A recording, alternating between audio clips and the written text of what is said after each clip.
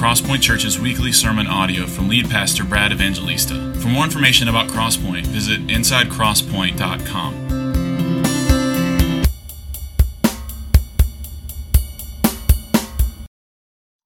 Amen. That was beautiful. Good morning. How are you? We become like what we behold. It's just a principle of life. It's just the way God made us. Whether we look at, a new fad that we are embracing, whether it's a weight that we want to lose, or whether it's a career that we're chasing, or whether it's the athlete or musician that we want to become, we become like what we behold. This is just part of God's design for humanity. We were made that way. And ultimately, we were made to behold God, to image God. In fact, in the first chapter of Genesis, it says that we bear God's image. Doesn't mean that we're like Him in a sense that He has arms and legs and He looks like us, or He has hair and eyes, although we see Jesus in His incarnation.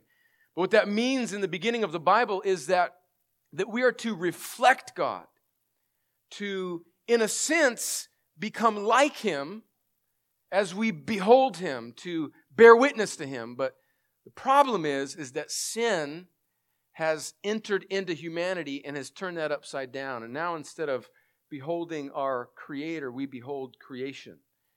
And we want to become like it. And now, instead of reflecting God's glory, mankind in sin has become really a pathetic, hollow version of itself. And our text this morning, Hebrews chapter 3, verses 1 through 6, I think is medicine for that disease. So open your Bibles to Hebrews chapter 3 as we're working through Hebrews. Praise God for Wendula Mbewe's message last week out of Philippians. If you missed it, please go listen to it. It's on the internet, on our, what is it called? A website, I think is what we have. Go to it, listen to it. It was wonderful. But we're back in Hebrews this morning. Let me read the text, Hebrews chapter 3, verses 1 through 6. Remember, this is a letter, really a sermon, written by the preacher of Hebrews to a group of Jewish Christians in Rome in the first century, ethnically Jews. They've converted to Christ. They're trusting in the Messiah, and they are, because of persecution, tempted to fall back, to go back into Judaism, to go back to the Old Covenant. And so the argument really of Hebrews we could summarize by saying, don't go back, hold fast, draw near to Jesus. He is better than anything that has come before. He's better than the angels. He's better than Moses. He's better than the law. He's better than the priesthood. He's better than the sacrifices. He's better than the Old Covenant. And here in chapter 3, he begins that part of the argument where he says, he's better than Moses. So let me read Hebrews 3, verses 1 through 6.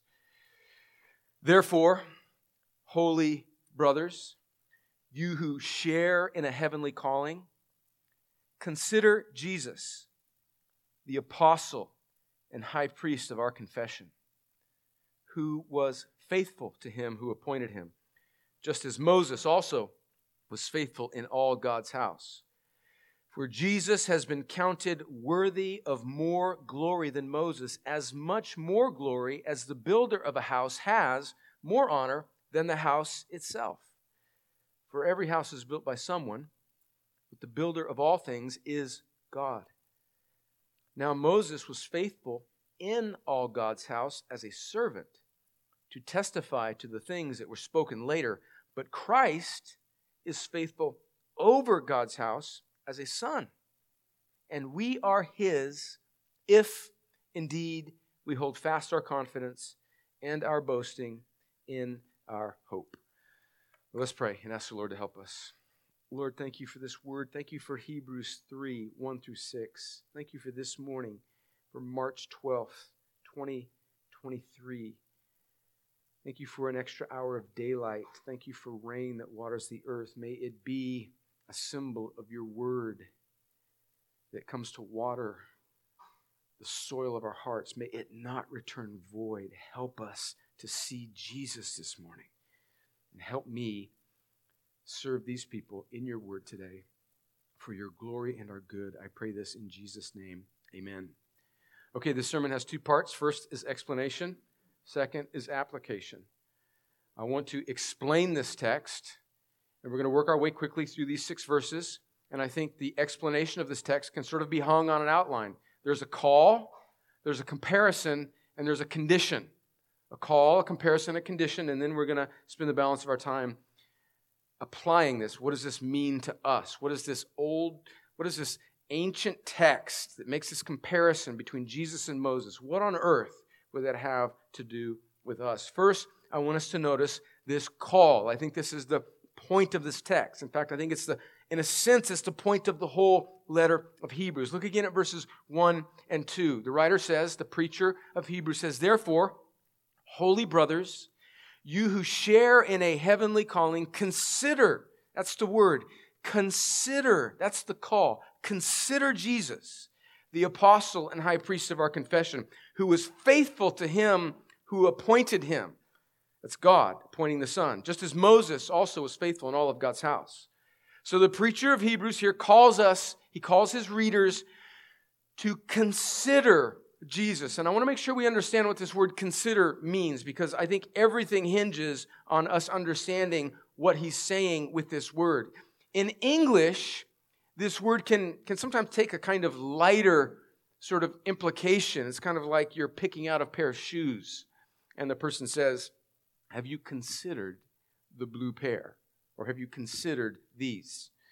And when you get old and your feet hurt, when you don't have a good pair of shoes, that's an important consideration. Can I get an amen for everybody that's not under the age of 50?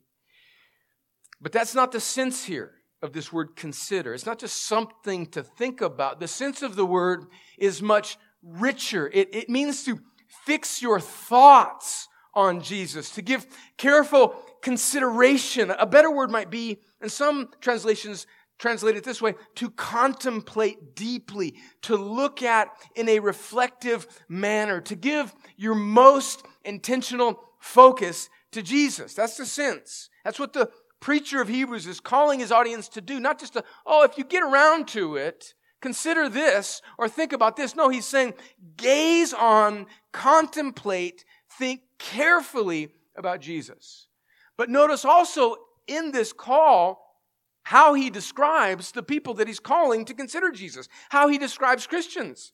He calls them holy brothers.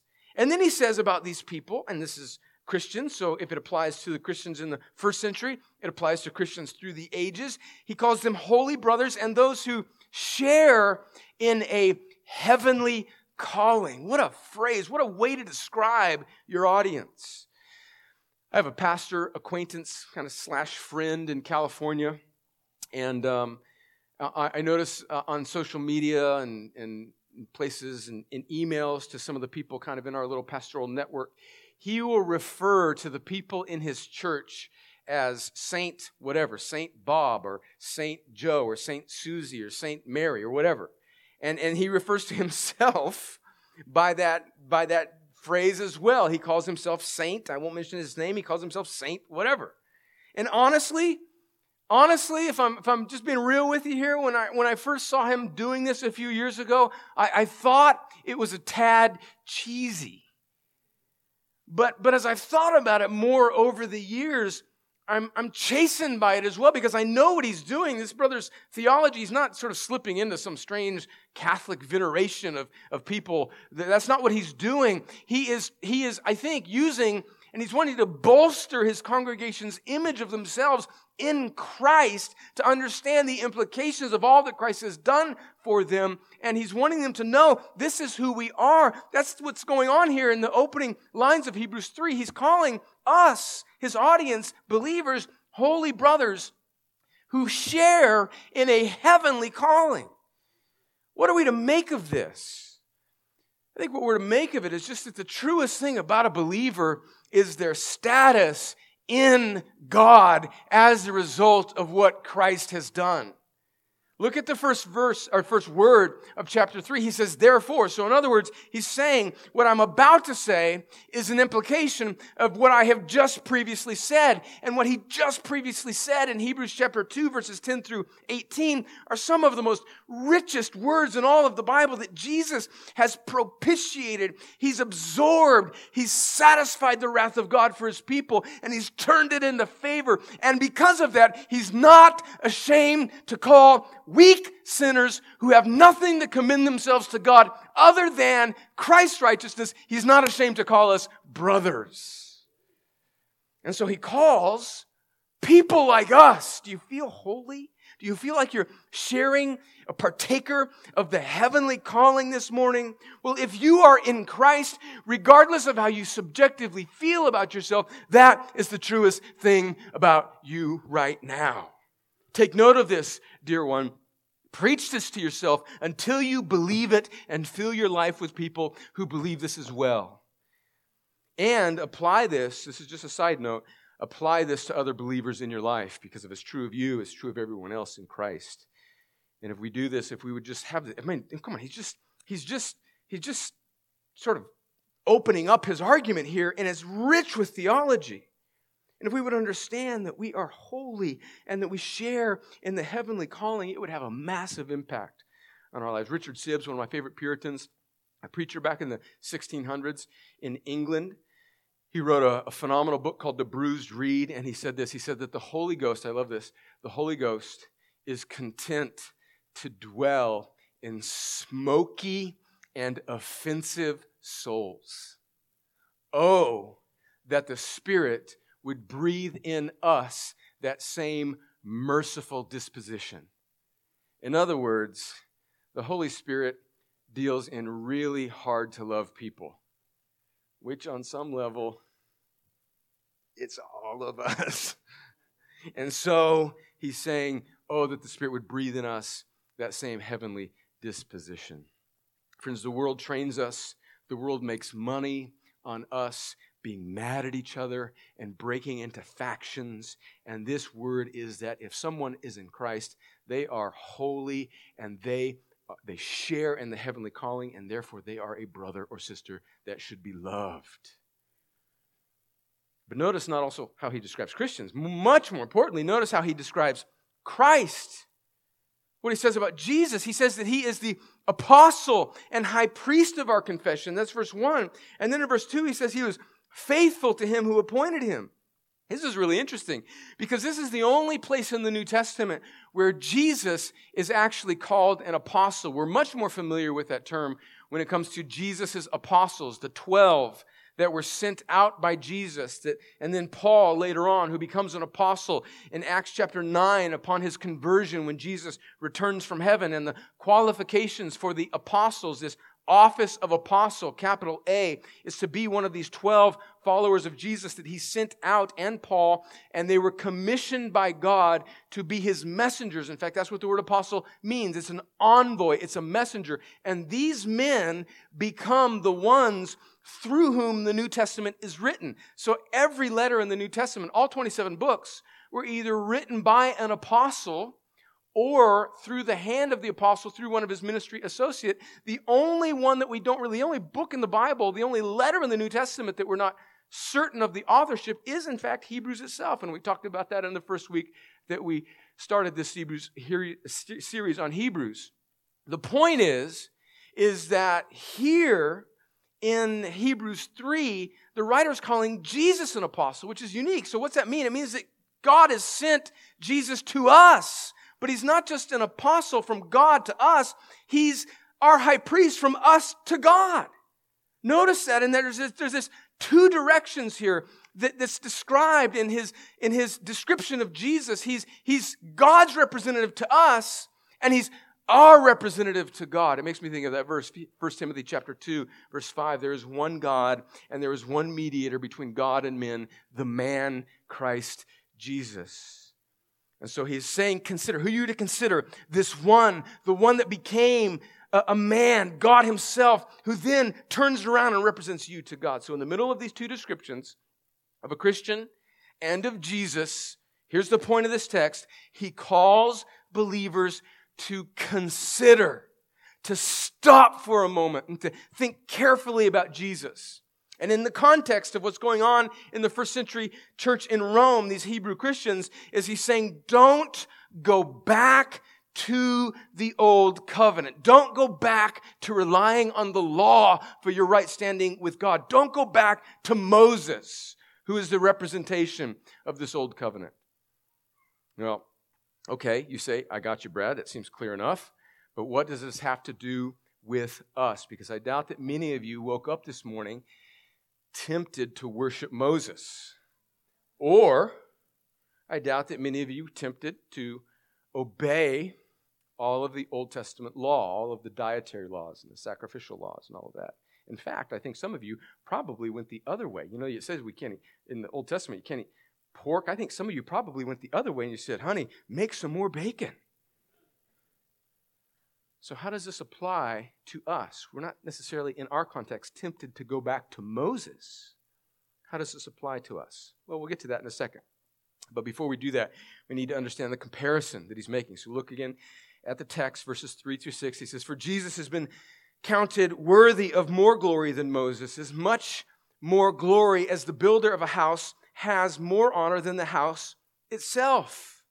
So it's kind of a clear argument there. He's just saying that the house is glorious, but the one who built it is far more glorious. For every house, verse 4, is built by someone, but the builder of all things is God. Now Moses was faithful in all God's house as a servant to testify to the things that were to be spoken later, but Christ is faithful over God's house as a son. So I think this is just a straightforward illustration, and it's a really, I think, pretty easy logical argument to follow.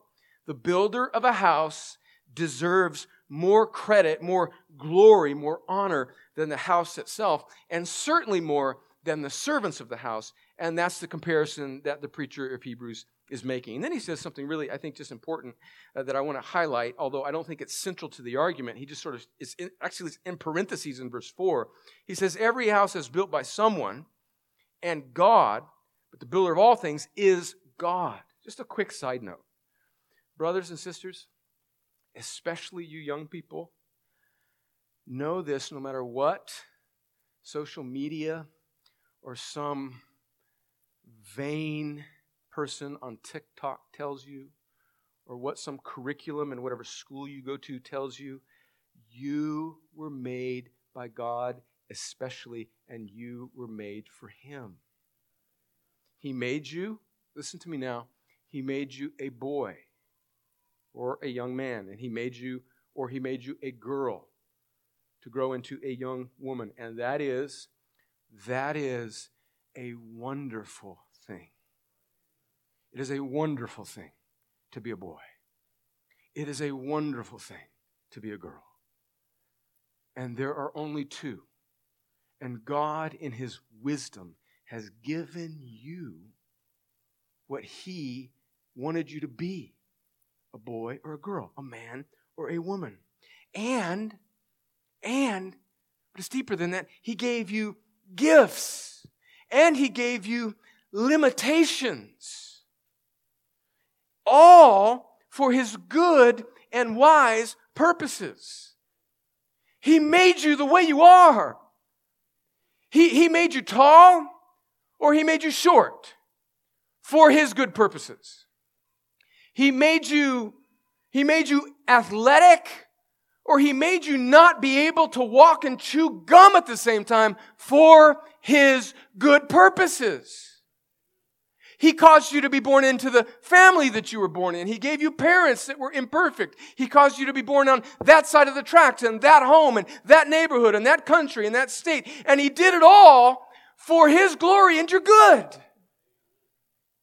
And he made you good at that and not so good at that. And He maybe even put, in fact, not maybe, He definitely did, He puts challenges and obstacles and limitations in your life, not so that you would be mad at Him because He didn't give you what He gave somebody else, but that you would not look at yourself, that you would not behold horizontally creation and worship it and want to be like somebody else, but that you would behold Him and become like Him and reflect Him. And even in your limitations, you may be poised to reflect Him in a greater way than your friends who have all of those gifts that you're jealous of. And to the gifted, So to those of us who think, man, I can't even tie my shoes. I got struggles, man. Why has God done this? He's done it for your good and His wise purposes. The struggle that you're going through may be the sweet kiss of God on your life, because it's the very thing that He will use over the course of your life to cause you to hold on to Him. And a warning on the flip side to those that in God's mysterious providence seems to have given at least more earthly temporary gifts. He's made you tall and handsome and given you white teeth. And you don't even need a filter on your picture. And you know how to stand. When the camera comes, you just know you know how to stand when they take the picture. And He's made you smart. And He caused you to be born in a good family. He's given you privileges. And you're a good athlete. And you're a good musician. You've got a good voice. And everybody wants to be around you. Okay, praise God. But beware. Beware. Beware. That can be a very dangerous thing. Because you can behold that. And then you start to become like the world around you. And it eats your soul. It eats your soul. Okay, back to Moses. Moses was wonderful, but even Moses was merely a servant in God's house. It's hard to overstate the importance of Moses in the Old Testament, God's plan. He led Israel out of Egyptian captivity. He was the great deliverer. God gave him the law. He spoke to Moses face to face on Mount Sinai. And then the text says that Moses pointed us to Christ. He testified of things to come later. But the argument is, the point the preacher is making, is that Christ is far better than Moses. Moses was just a servant in the house. Christ is the son over the house. So don't miss the clear point before we move on. Jesus is greater than Moses. And okay, you're saying, okay, Brad, I get that. I understand that. But again, what does this have to do with us? Okay, I know you keep asking. That's coming. And then thirdly, the condition here, the last part of verse 6. It says, the preacher says, we are His house, if indeed, we hold fast our confidence and our boasting in our hope. Now, the statement, we are His house, what a statement. We, He's talking to Christians, these same people that He called holy, that that partake in the heavenly calling. We are His house. This, I think, is exactly the sentiment, the point that Paul is making in Ephesians chapter 2. Listen to this beautiful text. Ephesians 2, 19 through 22. He says, so then, as a consequence of what Christ has done to make you go from death to life in Christ, He's made you alive in Christ. Verse 19, so then, you are no longer strangers and aliens, but you're fellow citizens with the saints and members of the household of God. This is how he's describing the church. It's the household of God built on the foundation of the apostles and prophets, Christ Jesus Himself being the cornerstone, in whom the whole structure, so again, there's this house symbol, this house analogy, the whole structure being joined together grows into a holy temple in the Lord. In Him, you also are being built together into a dwelling place for God by the Spirit. So what's the house of the Lord? I think we use that phrase to describe the building. Isn't it good to be in the house of the Lord today? And I think that's a fine thing to say. It's an okay thing to say, as long as we realize that biblically speaking, the house of the Lord is not the building, it's the people. The Christians, the saints, the ones that have partaken the heavenly calling, we are the Lord's house. So just one quick implication. We should prioritize people, not buildings. Yes, we need a building to gather together, and I am grateful for this building, even when the air conditioning turns on in the middle of my sermon and I see all of you look up.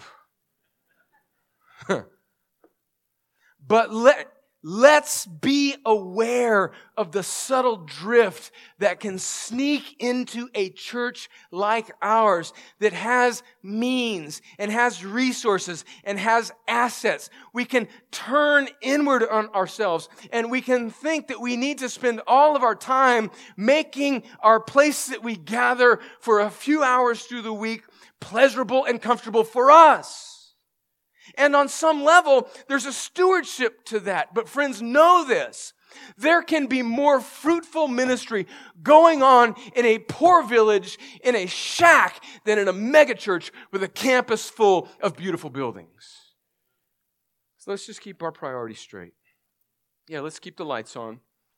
Let's do our best to do all things with excellence. But let's not waste kingdom resources on our comfort and pleasure. And I think that's an implication of how he describes it. We are his house. If, notice in the condition, here's the condition, if indeed we hold fast our confidence and our boasting in our hope. Now, what are we to make of this condition, this word if? That's an important word, if.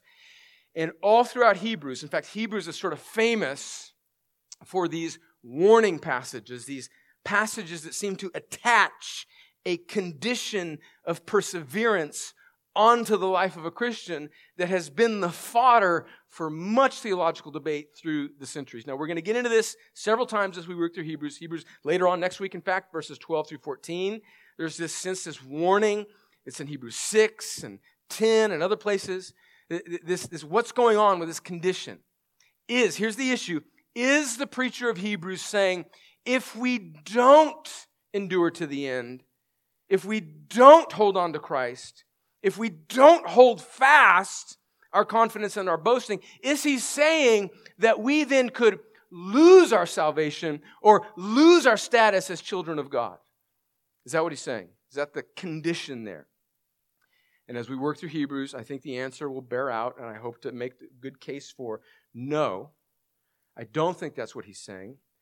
I believe here he is merely saying that true believers, if they are true believers, a consequence, a necessity of their lives will be that they will indeed persevere to the end. And that will be evident by whether they hold on to Christ until the end. So we might state it this way.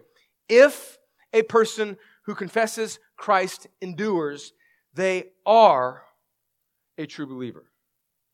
If a person who confesses Christ ultimately does not endure, they were not and never were a true believer. And we're going to make this point in the subsequent weeks, is that one of the ways that God actually keeps his true believers is through the means of warning.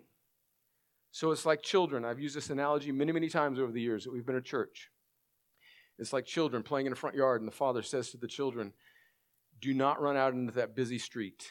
If you run out into the street and a car comes by and you get hit by it, you will surely die.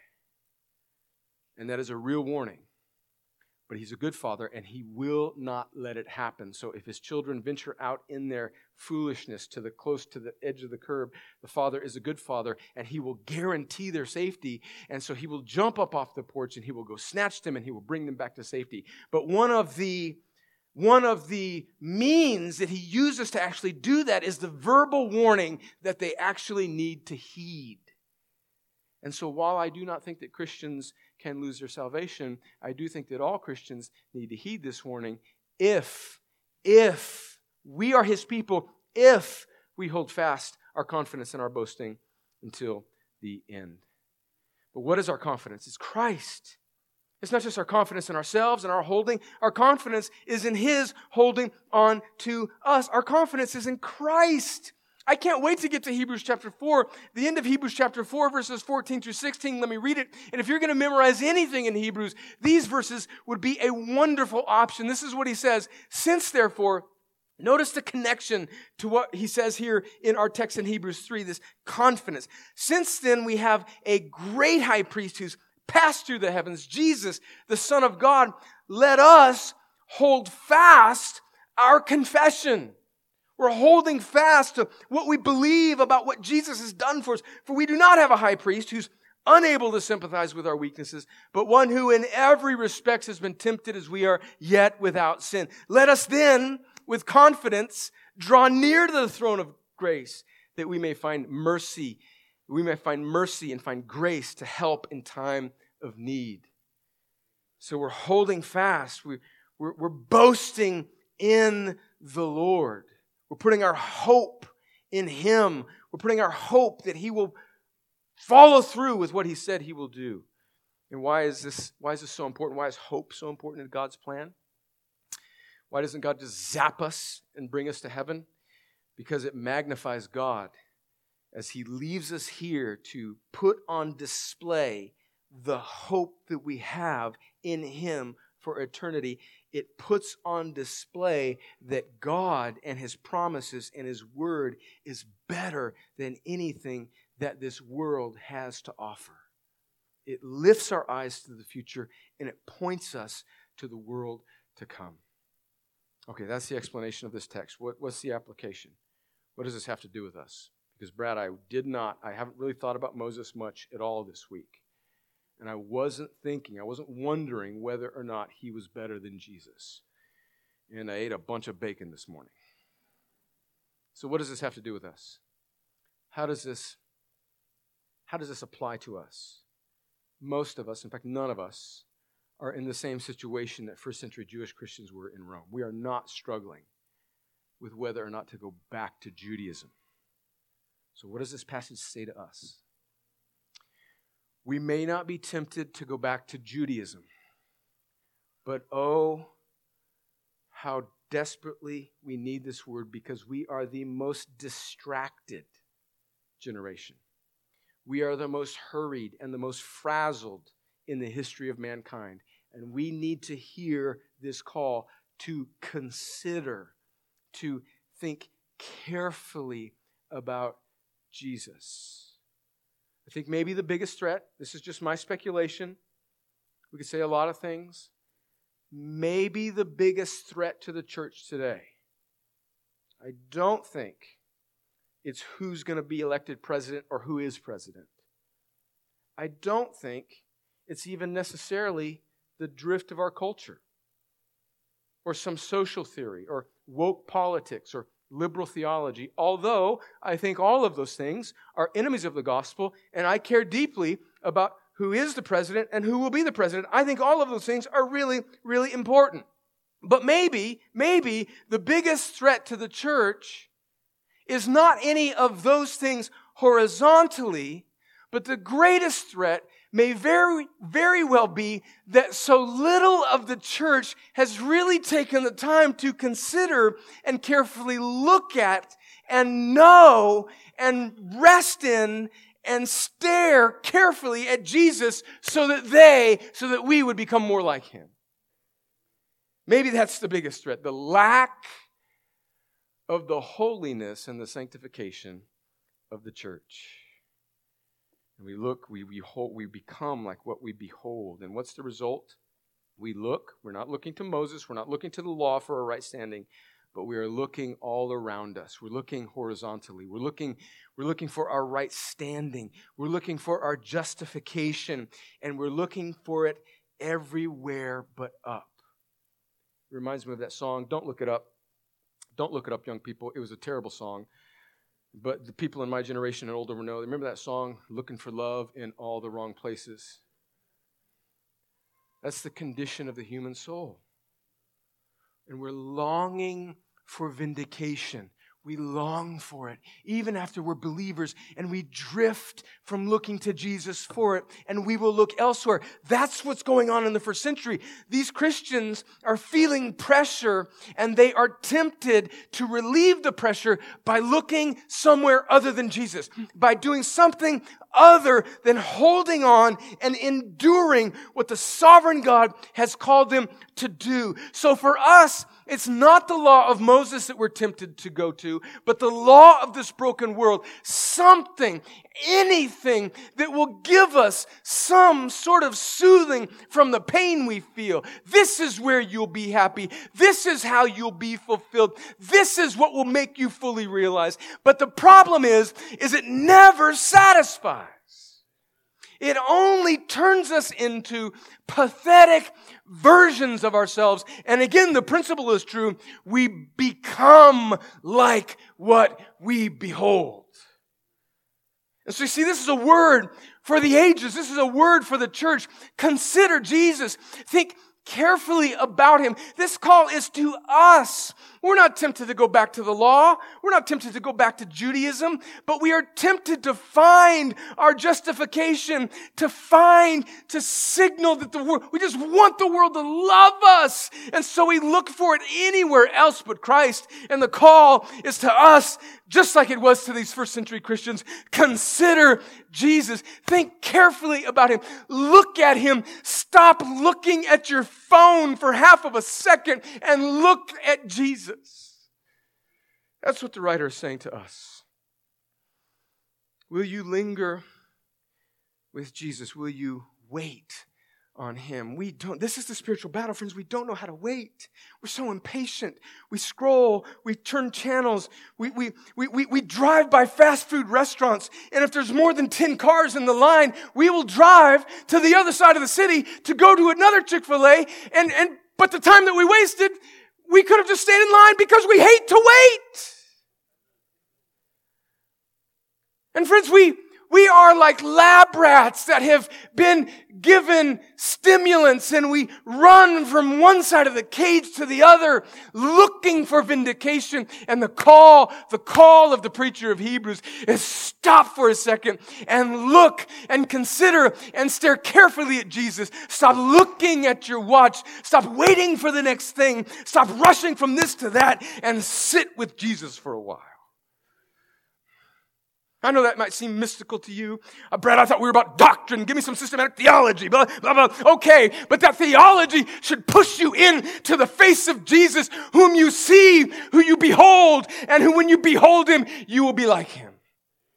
What good is theology and Bible studies and songs and sermons if they don't do something in our life and bring us to Jesus so that we look at him and say, Jesus, I want to think carefully about who you are and how good you are and how satisfying you are. And that, sitting with Jesus, worshiping Jesus, no agenda, I love you, Jesus, is the need of every soul. Psalm 130, let me end with this. Listen to this, I love this. Out of the depths I cry to you, O Lord. O Lord, hear my voice. Let your ears be attentive to the voice of my pleas for mercy. I think we've stared long enough. We know we need mercy. Lord, I run from thing to thing. I'm looking for vindication in this, in that. Verse 3, if you, O Lord, should mark iniquities, O Lord, who could stand? But with you there's forgiveness, that you may be feared. Verse 5, listen to this. I wait for the Lord. My soul waits, and in his word I hope. My soul waits for the Lord more than the watchman for the morning. More than the watchman for the morning. O Israel, hope in the Lord. For with the Lord there is steadfast love, and with him there is plentiful redemption. He will redeem Israel from all his iniquities. Will we wait on Jesus? Will we look at him? Will we slow down for more than just a few seconds? Will we stop trying to be so efficient in everything that we do? Will we put down our calendars? Will we go home today and will we open up? Will we spend time in prayer? Will we wake up tomorrow morning and will we seek his face? Will we consider Jesus? Or will we scurry off to all these things that we behold and become like? Friends, here's the issue. Many of us just want a formula. We just want a formula. Brad, give me a few steps. Let me buy the latest devotional, little thing, little fad, whatever, and let me just plug and play the Christian life. The Christian life is not a math equation. But we've been trained to make everything functional and pragmatic. And when we don't get it from Jesus, we run back to our phones. We run back to our old covenant. We run back to the old covenant that we've made with our souls. And we stare at it and we become like it. Beloved, holy brothers and sisters, you who share in a heavenly calling, let's consider Jesus. Let's consider him. And what better way to do that than coming to the Lord's table? We're going to take this bread. It represents his broken body for you, and the cup represents his spilled blood for you. And as we consider, as we look at Jesus, friends, consider this. He died for you. There's something much stronger going on in you if you're a Christian than anything you can imagine. You are his, and he is yours. He has promised to bring you all the way home. And by looking at that and meditating on that and preaching that gospel to yourself and believing that and surrounding yourself with people who do that, that will bear fruit in your life. So let's consider Jesus as we come to this table. If you're not a Christian, if you're not a believer, I'm really glad that you're here. I pray that maybe you are in the process of becoming a Christian. But if you're not a believer, if you're not trusting in Jesus, if your hope is not in him, you shouldn't come and receive the bread and the cup, because this is something that Christians are doing. And I don't want you to say something that you don't yet believe. I don't want you to do something that symbolizes something that you don't yet believe. But if you're a Christian, if you're trusting in Christ, this meal is for you. And don't let it be tradition. As Robert's reading the scripture, as we're singing the songs, and as we're taking, let's think carefully about Jesus and who we are in light of who Jesus is and what that means for our hope and our future. Lord, may we feast on this table. May we consider Jesus. May you use this passage